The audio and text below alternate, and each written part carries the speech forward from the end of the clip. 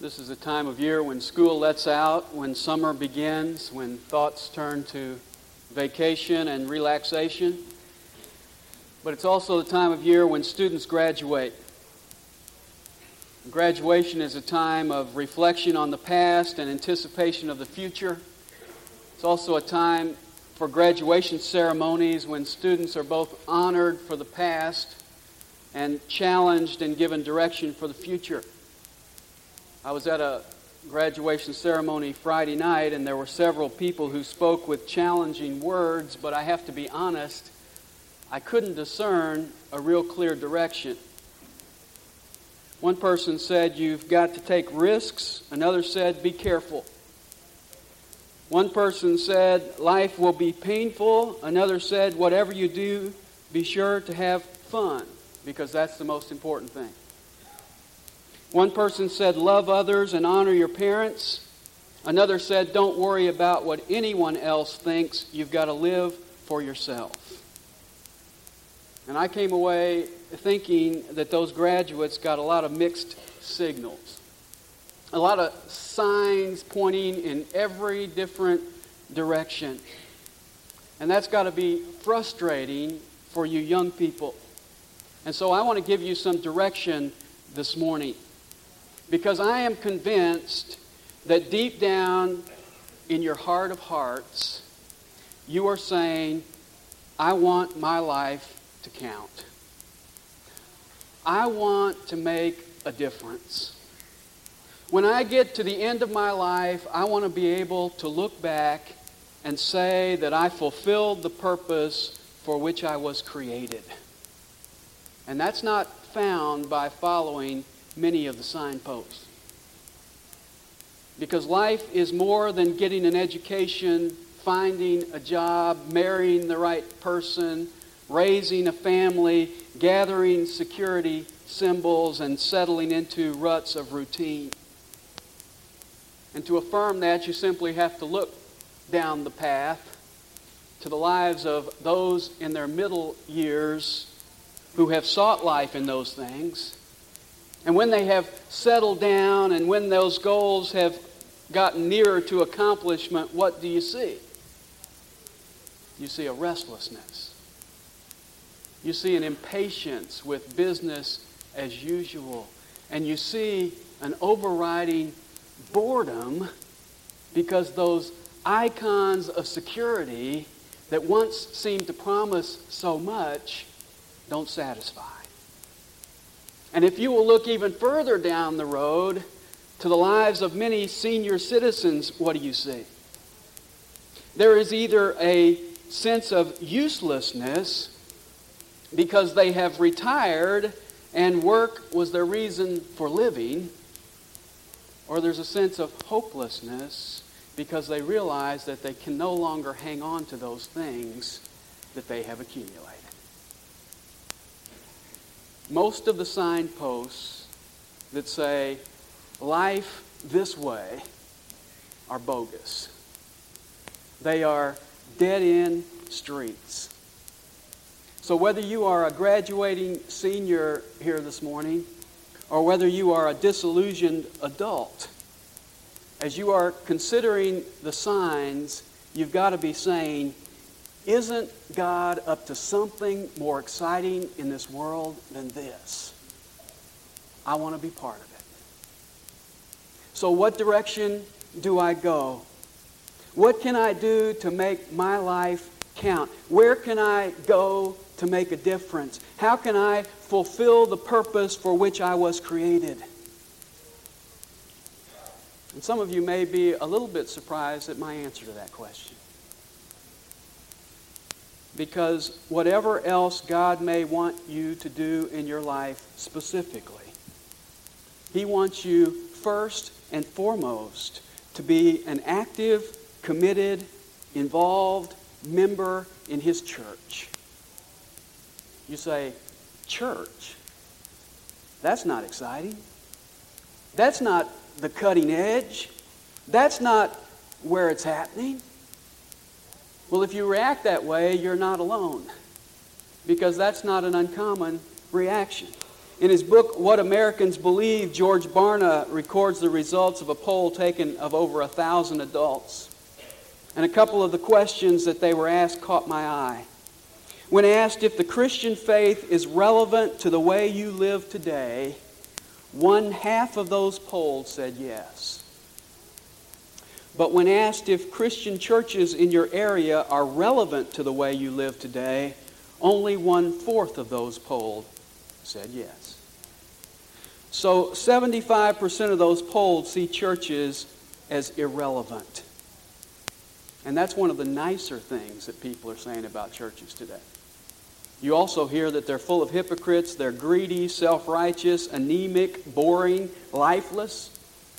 That attitude is captured in the famous remark by Friedrich Nietzsche, the German philosopher, who said, "If you want me to believe in your Redeemer, you have to look a lot more redeemed." And I think if we're honest, we have to admit that there's some justification for those charges. But I am convinced that they are true only because the church so easily forgets what it really is. You see, the church is not some man-made organization. It's not like the Elks or the Moose Lodge. It was established by Jesus Christ. In fact, it's the only organization Jesus ever started. And Acts chapter 20, verse 28 says it was so valuable to him that he purchased it with his own blood. And Matthew 16:18 says it's so important to him that he personally is building it, and the gates of hell shall not prevail against it. And Ephesians 1:23 says something that is just mind-boggling to me. It says that the church is the fullness of him who fills all in all. Now that sounds pretty relevant to me. The church is not a water boy in the game of life. The church is the key player in what God is doing in this world. And my prayer for us as a local church is that we would realize who we are, and that we would not only be relevant in our community, but that we would be revolutionary.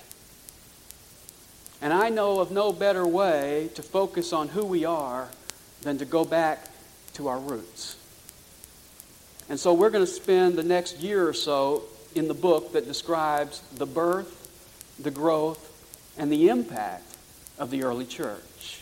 And that's the book of Acts. And the first couple verses in the book of Acts really give us some general things about the book. Verse 1 says, "The first account I composed, Theophilus, about all that Jesus began to do and teach until the day when he was taken up." Now, who wrote the book of Acts? Well, we're not told, but it's clear here because he refers to an earlier account that he sent to Theophilus. What earlier book was written to Theophilus?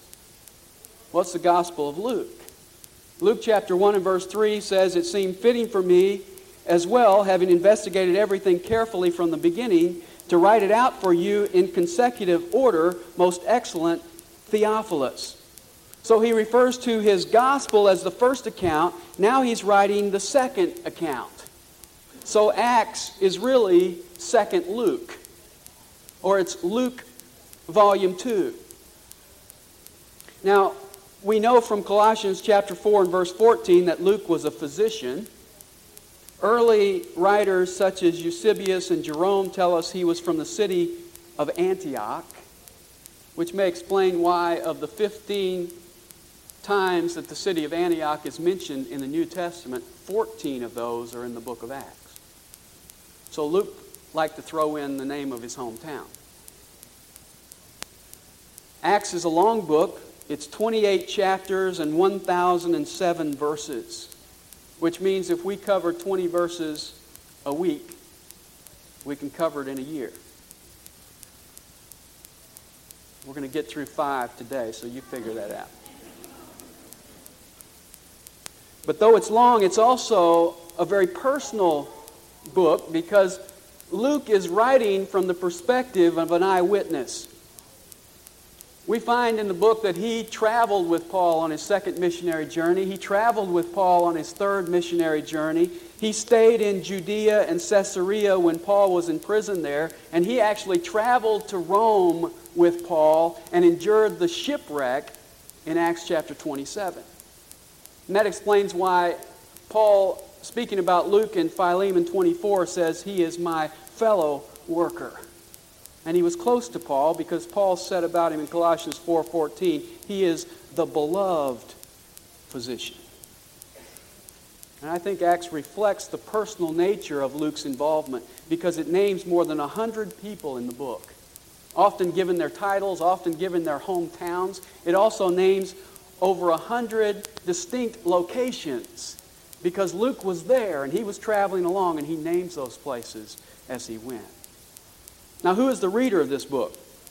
Well, it's Theophilus. We don't know much else about him except his name. Some think he may have been an ugly child because when the doctor saw him, he said, "That's Theophilus baby I ever saw."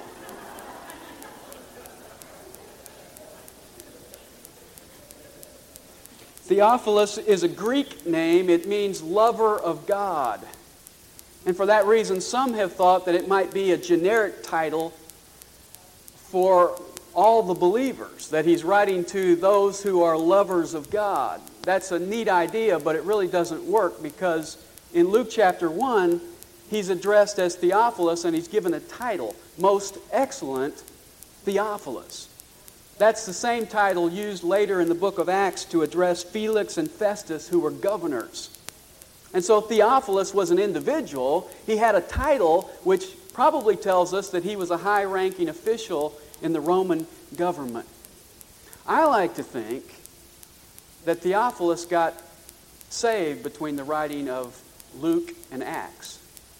Because in the Gospel of Luke, he writes to him and calls him Most Excellent Theophilus, gives him his title. When he comes to the book of Acts, he just calls him Theophilus. He drops the title. And I think he drops the title perhaps because in the process of reading the Gospel of Luke, he came to faith in Christ, and now he's a brother.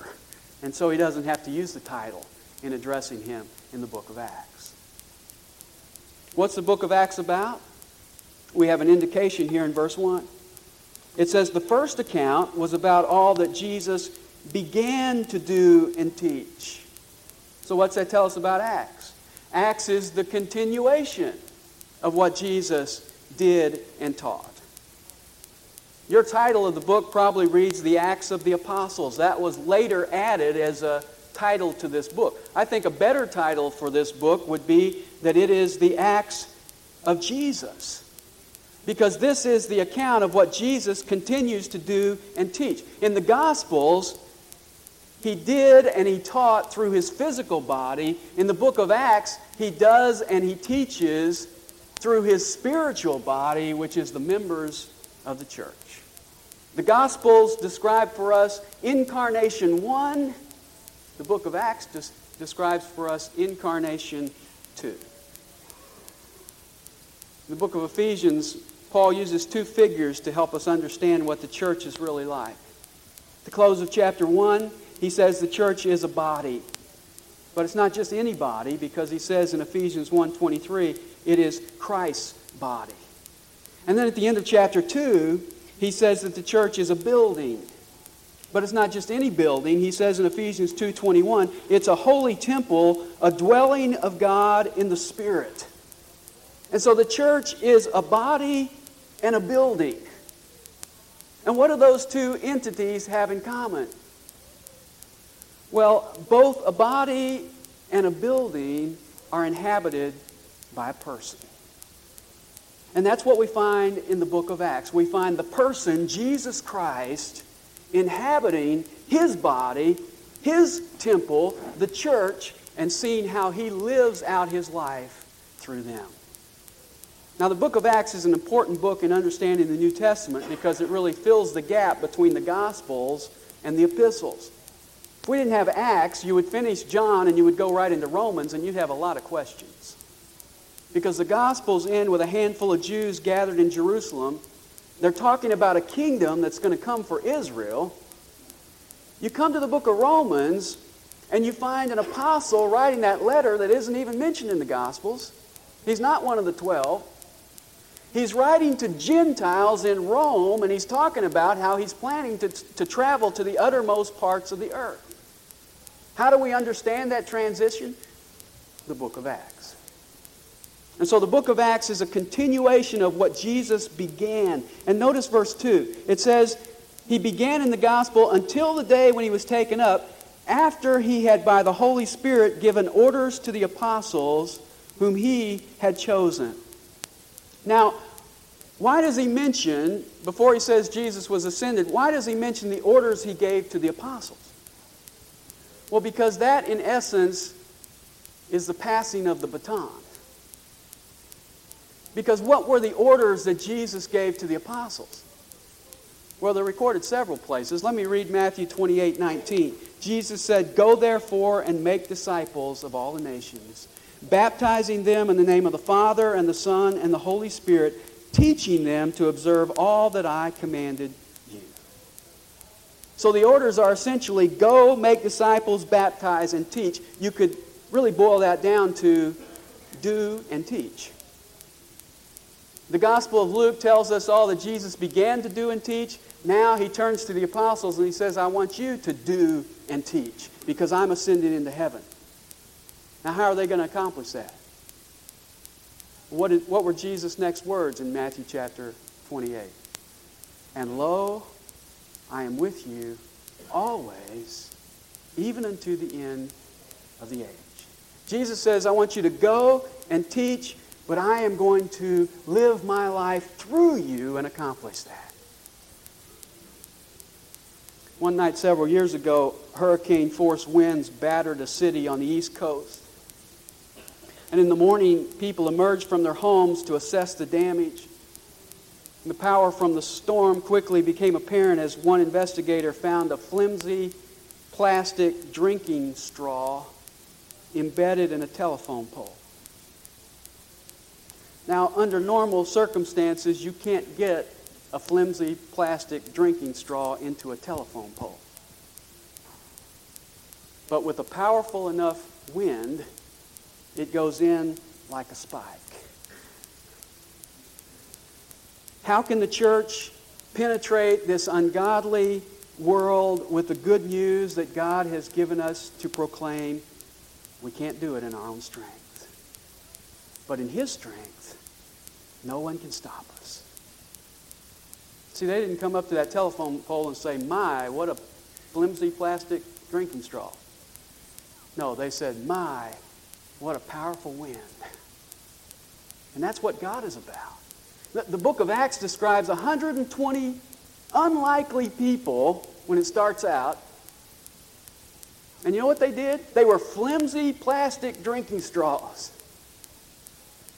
Chapter 17, verse 6 says they turned their world upside down. Why? Because His power worked through them. And we can do the same thing today if we will learn to depend upon His power working through us. Now this morning I want to look at the prelude to power. And that's in verses 3 to 14 of chapter 1. And there I want to pick out 4 things that they had that prepared them to be empowered by God. And we're only going to get started in them this morning. First one is the conviction that Jesus is alive. Notice verse 3.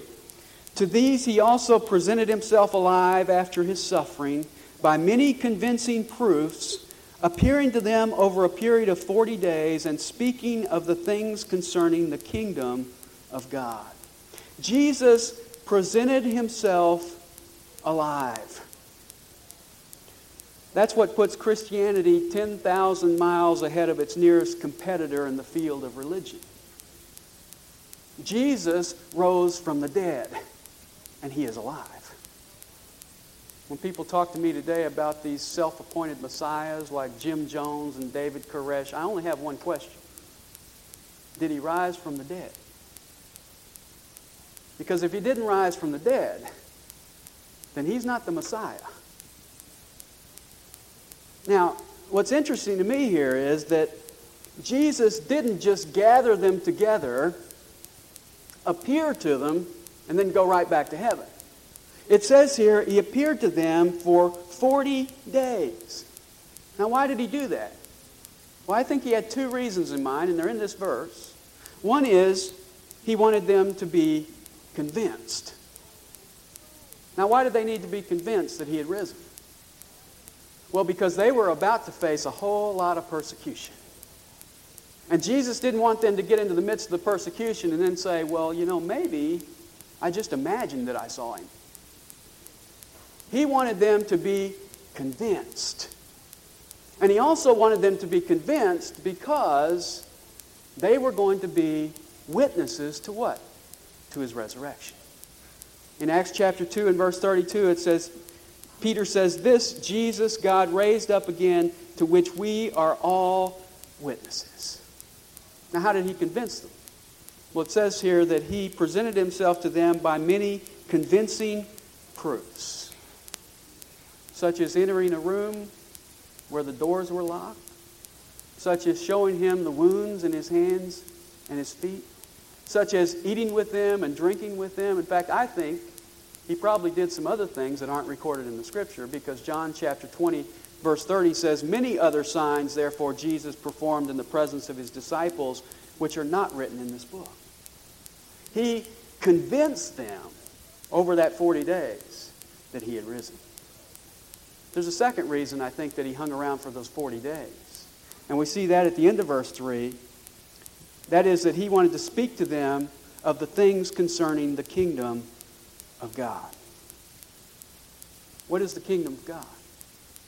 Well, that's the place where God reigns.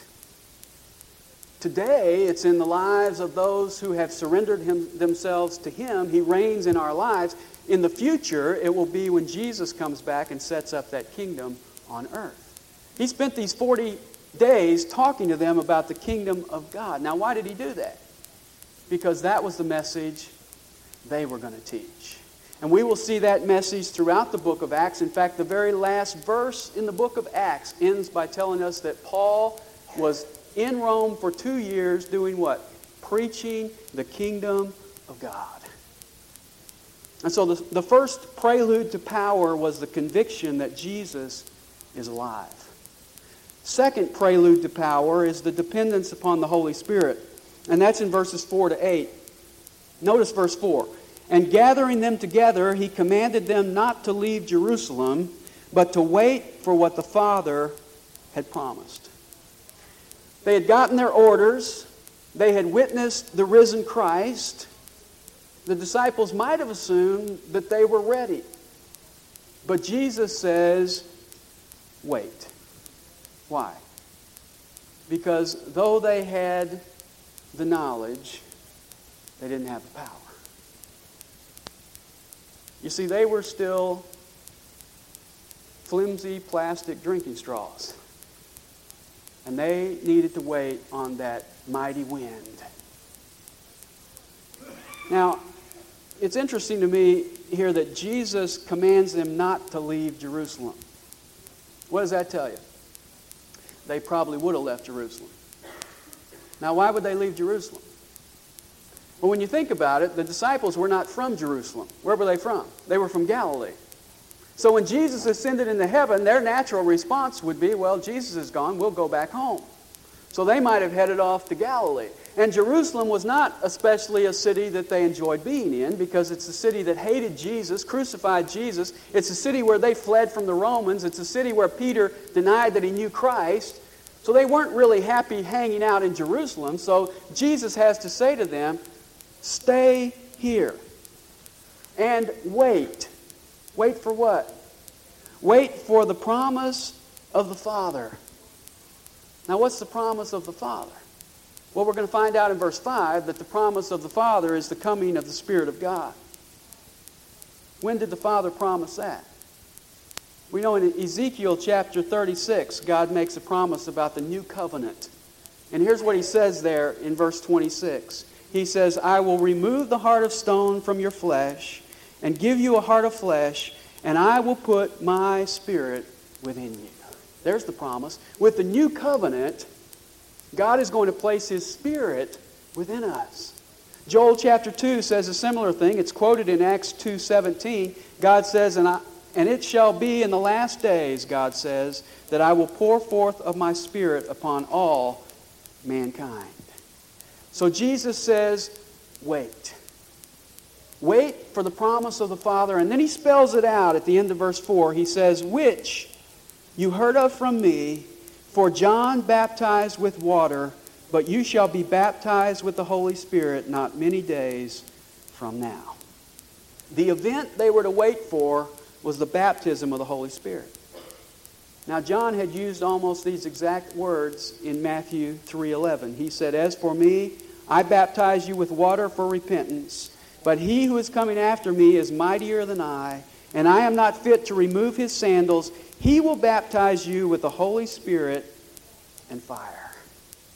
When's that going to happen? Jesus says, in a few days from now. To be exact, it was 10 days later, on the day of Pentecost, recorded in Acts chapter 2.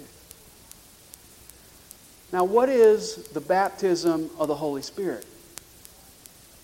Well, whatever you say it is, it has to be something altogether new and altogether different from anything that happened prior to this. Because the Father promised that it was coming, John the Baptist looked forward to it in anticipation, and Jesus said, wait for it, it's going to happen in a few days. Now I say that because there are a lot of people who confuse the baptism of the Holy Spirit with the filling of the Holy Spirit. And the reason they confuse the two is because if you look at Acts chapter 2 and verse 4, it says, and they were all filled with the Holy Spirit.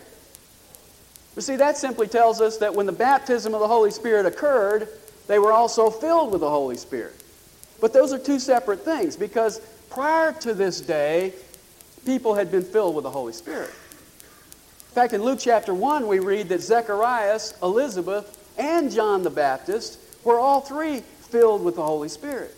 That's something that happened many times in the past. What was going to happen in Acts chapter 2, what Jesus told them to wait for, is something altogether unique, and that is the baptism of the Holy Spirit. You say, well, what is that? 1 Corinthians 12:13 says, for by one Spirit we were all baptized into one body. The baptism of the Holy Spirit is when the Spirit of God takes an individual and immerses that individual into the body of Christ, into the church. You see, that could not have happened prior to the day of Pentecost because there was no church. And historically, it's also the day that the Spirit of God came to take up residence in this world. And where did He take up permanent residence? He took up residence in the church. You see, prior to this, the Spirit of God would come upon individuals and He would leave. He would come upon individuals and He would leave. On the day of Pentecost, He came and made His permanent residence in the lives of believers, in the lives of the church. You see, that couldn't have happened prior to the day of Pentecost either, because there was no body and there was no building for Him to inhabit. He now comes and inhabits the church. That's why Jesus said in John 16:7, it is to your advantage that I go away. For if I do not go away, the Helper shall not come to you. But if I go away, I will send Him to you. You see, Incarnation 1, Jesus Christ had to leave before Incarnation 2 could be established. And Jesus says, it's to your advantage that I go away so that you can have the Spirit of God living within you. What are the advantages? Well, let me just name a couple of them. One is accessibility. You know, oftentimes we think back and say, boy, it would have been nice to be one of the disciples and be walking with Jesus all the time and just following Him around everywhere He went. That wasn't really a great advantage. Because in those days, Jesus could only be in one place at one time relating to one person. When Legion, the guy with all the demons, was delivered, he wanted to go with Jesus, and Jesus said, I can't, or you can't go with me because you have to go home, and I don't happen to be going that way. When Jairus wanted to have his daughter healed, he had to wait because there was somebody else with a need who came first. When Jesus went up on the mountain and took the 3 disciples with him, what did the other disciples do? They had to hang around and entertain each other. You see, we have the advantage today in that I have every bit of Jesus' attention all the time. And I don't have to share him with anybody else. He's looking at me, he's talking to me, he's relating to me. Whenever I need him, he's right here. I have him all the time. But you know what's amazing? So do you. Why? Because by his Spirit, he indwells each one of us. We have accessibility. What a wonderful privilege. It's to our advantage. And the second thing I want to note this morning is power. When the disciples walked with Jesus, they witnessed his power. They watched him multiply loaves. They watched him heal the sick. They listened to him teach. But the power was next to them. It was in Jesus. But when Jesus left and the Spirit came, verse 8 of chapter 1 says, you will receive what? Power. And no longer will the power be in Jesus next to you. The power will be within you. And next week we're going to see how that power is demonstrated, both in the lives of the apostles and in our lives today. We're going to stop there. But in closing, I want you to look at something with me. I want you to turn over to the last couple verses in the book of Acts. Acts chapter 28, verse 30.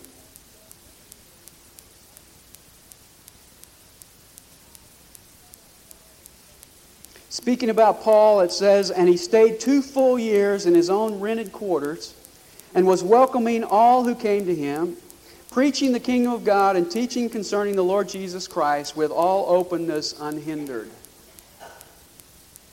That's a funny way to end a book. And my response is, where is the sincerely yours? Where's the wrap-up? Where's the goodbye? I mean, you get the idea that you could turn the page here and come to another adventure, because he doesn't really stop. And I think there's a reason for that. I think this book is unfinished because it's still being written. This is Acts Volume 1. We today are writing Acts Volume 20. And Volume 20 may be the last in the series. I hope it is. You see, this is an unfinished book because God wants us to realize that he is still working in this world through his church, accomplishing his purposes. Let me ask you a question in closing. How is your chapter going to read? Will it say that your life counted? Will it say that you made a difference?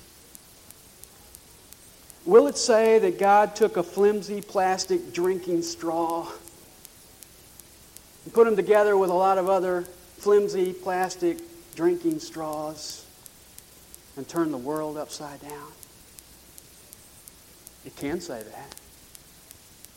If you will simply invest your life in the thing that Jesus invested his life in, the church. We're going to close this morning by standing and singing together hymn number 252. I don't know how the Lord made me respond.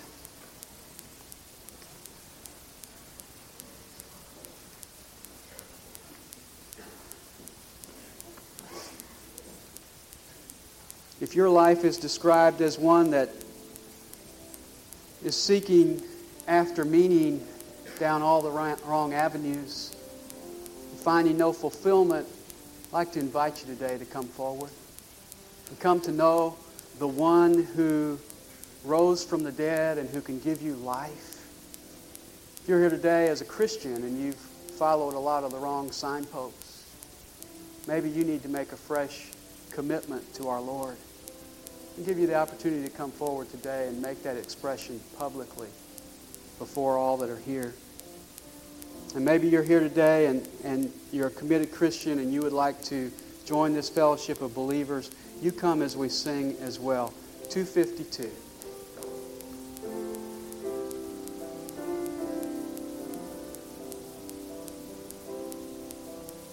All to Jesus I surrender. All to Him I freely give. I will ever love and trust in His daily live. I surrender all. I surrender all to Thee, my blessed Savior. I surrender all. I hope as you sing those words that you can mean them. I surrender all. I ask you to sit down for just a moment so you can see.